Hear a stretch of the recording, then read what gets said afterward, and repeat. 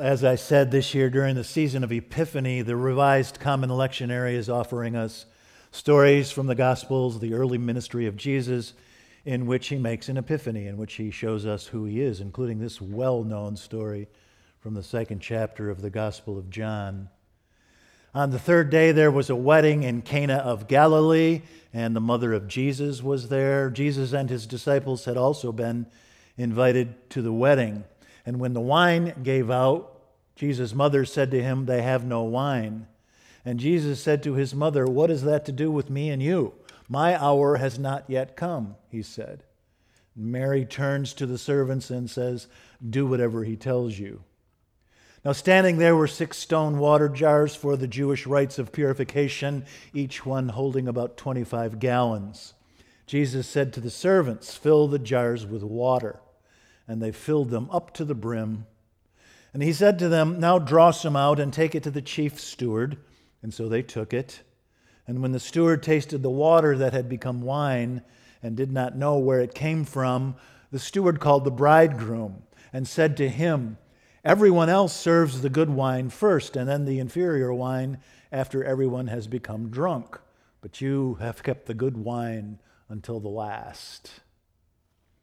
Jesus did this, the first of his signs, in Cana of Galilee, and revealed his glory, and his disciples believed in him. Thanks be to God for God's holy word. Pray with me. May the words of my mouth and the meditations of our hearts be acceptable in thy sight, O Lord, our rock and our redeemer. Amen. So, according to the Gospel of John, the wedding at Cana is Jesus' debut on the stage of history. This is how he gets noticed way back at the beginning. So there's this wedding in the small Galilean town of Cana, and Jesus and his mother are both there, and the wine runs out. Now, I don't know why Mother Mary thinks that the empty bar is her problem to solve, but in any case, she presses her inimitable son into service. There are 6 stone water jars at the Cana Hilton that day. Each of these stone water jars holds about 25 gallons of water. So Jesus turns 150 gallons of common well water into a plush garnet King David Cabernet Sauvignon with a fragrant nose and a long finish that would get a 98 from Wine Spectator. There's 4 more bottles for every guest at this wedding. Have you ever been to a wedding that well lubricated? Party on. Now, it seems to Katie and Christine and me that the time we're living in demands the Christ-like virtues like no other time in our lives, at least. During this lingering pandemic, racial discord, political divisiveness, we need to learn what Jesus would do in situations like this. There is around us a persistent hum of incivility, as I put it a couple of weeks ago. The other day, a flight from Miami to London got 500 miles out over the Atlantic Ocean and had to turn around and go back to Miami because one woman refused to wear a mask. One person made 100 people at least a day late. Another woman, as she goes about her commerce during this pandemic, is noticing that there's a new level of mean out there. When people are mean, they're a heck of a lot meaner, she says. Instead of saying to the pharmacist, for instance, this is really inconvenience to me, they say, "What the hell is wrong with you?" And so Katie and Christine and I are preaching this sermon series called The Impossible Possibility for an Impossible Time. It's Reinhold Niebuhr who called Jesus the impossible possibility. So what do we learn about Jesus from this story at the wedding of Cana? How is this God's word for us today? Well, I know many of you are thinking this anyway, so I might as well say it out loud for you. The way we get through this pandemic is with more wine. I'm not sure that's what God's trying to tell us this morning. During the first week of the pandemic 2 years ago, alcohol purchases skyrocketed 54%. And over the course of the last 2 years, alcohol consumption has increased 14%. Doesn't sound like a lot, But Massachusetts General Hospital warns us that over the years, this extra drinking will lead to 8,000 additional deaths and 18,000 additional liver failures. So I doubt that's what God's telling us through this story today, not more wine. How about this? How about Jesus shows up at all of our weddings, or most of them? At all of our weddings, or most of them, Jesus takes common well water and turns it into a splendid ambrosia that has gladdened the human heart for 10,000 years. He takes the ordinary and makes it extraordinary. He takes the mundane and makes it sacred. He takes a happy friendship and turns it into undying love. He takes an unspoken agreement and turns it into a lifelong covenant. One day, 10 or 20 or 40 years ago, or 10 years from now, he drops to one knee and asks you to spend the rest of your life with him. I will never leave you, he says. If I am away from you for 24 hours, I am stricken and bereft. I want to make babies with you, he says. If cancer stalks, I will help you fend it off, he says. One day, 10 years ago, or 20 or 40, or 10 years from now, you drop to one knee and miraculously she says, yes, till death do us part, she says. I will laugh at all of your jokes, even the stupid ones, she says. When you weep, I will dry your tears, she says. If you forget my name, I will not forget you, she says. This is a miracle. This is water turned to wine.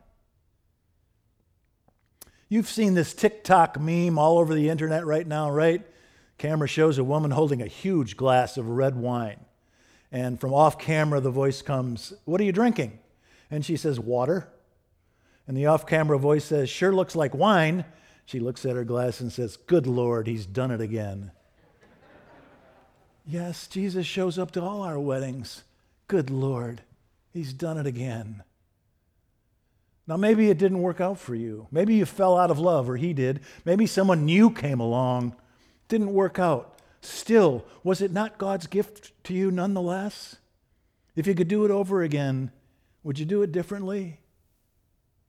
Maybe you've never been married. Maybe you've never enjoyed the gift of romance. Still, you have your person. You have your BFF. You're not without love. You haven't run out of wine. Jesus has shown up in your life. I know many of you read the books of Annie Lamott, the hippie Presbyterian memoirist with dreadlocks from the Bay Area. Anne Lamott got married 2 years ago for the first time at the age of 65. She had resisted the idea of a lifelong covenant for 6 decades, but then she joined this online dating site for people over 50, and she noticed this striking, handsome, tall gentleman, and they went out for coffee, and then they got to know each other, and then she fell desperately in love. She says, I was so in love, I was insane. I was so in love, I felt like I was mentally ill, she says. Her new husband says that Annie Lamott is the funniest person he's ever met. He says living with her is like being inside a comedy sketch all the time. Annie Lamott has some advice for us. She says, it's not a bad thing. There are some advantages to waiting till you're 65 to get married for the first time, because this is it. This is your toe tag husband. Then she has some advice for us. She says, no matter how things look, and no matter how long it takes, don't give up. Never quit before the miracle. Yes? I think that's good advice. Don't quit before the miracle. See, you and I have received miracle upon miracle. We're, of all people, most blessed. We have so much. And we who have so much owe the universe the obligation of paying it forward. Because if you spend all your time paying attention to what you have, you won't have time to notice what you lack. If you remember that you are loved and loved and loved by God and by God's people, you won't show your hateful face to the public on that airplane flight or at the school board meeting.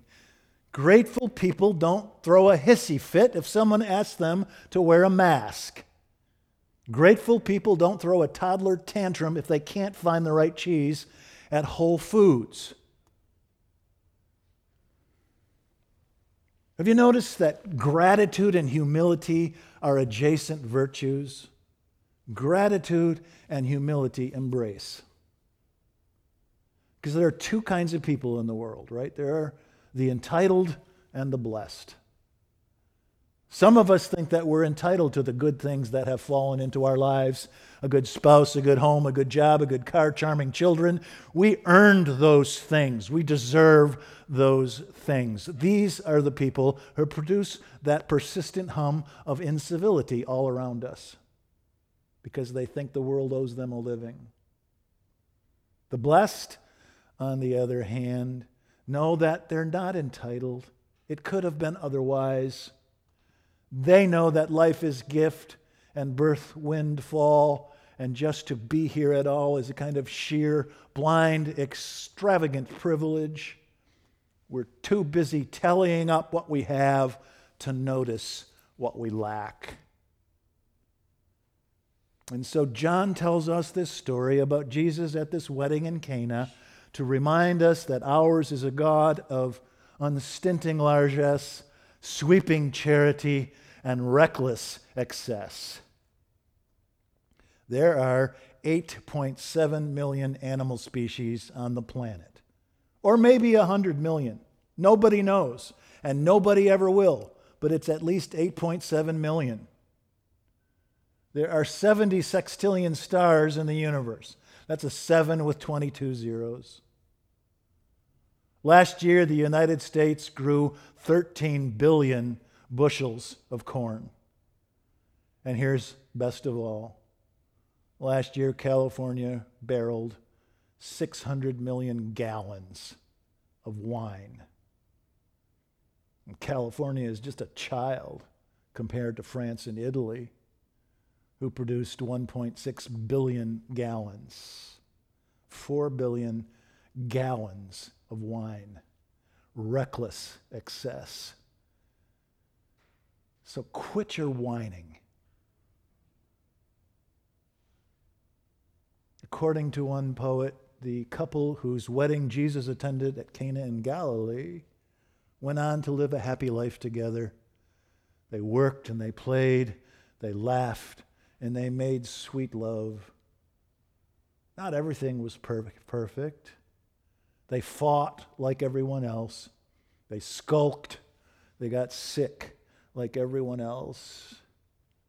But every day, in every glass of common water, they tasted hints of garnet gold. Jesus has shown up in your life too. And so I hope every day, in every glass of common water, you too taste hints of garnet gold. In the name of the Father, and the Son, and the Holy Ghost. Amen.